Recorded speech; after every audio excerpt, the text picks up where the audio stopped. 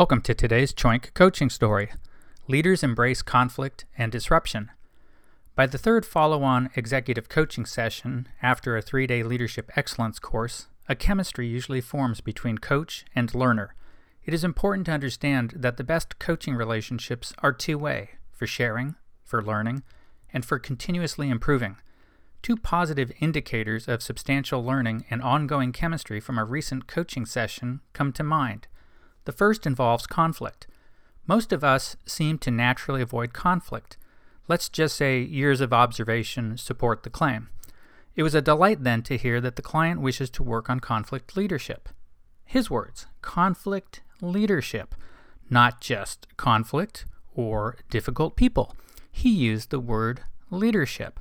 That was a terrific sign. He really got a lot out of our Academy leadership, leveraging the power of conflict workshop. It also made me think of all the things we usually do to avoid conflict, which can hold us and our teams and our organizations back.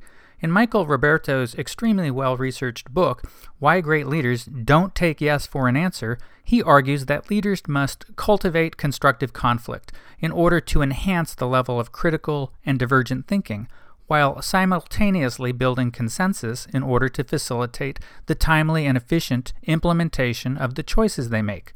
A very strong argument. The second indicator was my favorite part. We discussed books, what we learned from them, and most importantly, what we are doing differently afterward.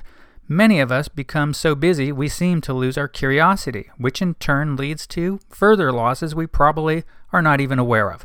My client emailed a list of books, all worthy of reading and reviewing, and I asked my client to look on the Choink bookshelf page online to view my recent review of Whitney Johnson's S-curve diagram from Build an A-Team. You see, one of the issues my client faces is reluctance to learn, reluctance to change, among several more experienced team members, legacy employees, who have become rather set in their ways. In his industry, travel, innovate or die, is existential reality. He thought Whitney's S-curve perfectly captured his situation. We both learned a lot in that session. Who coaches you? Who do you coach? How do you constructively cultivate conflict? Are you and your team curious? Leaders embrace conflict and disruption.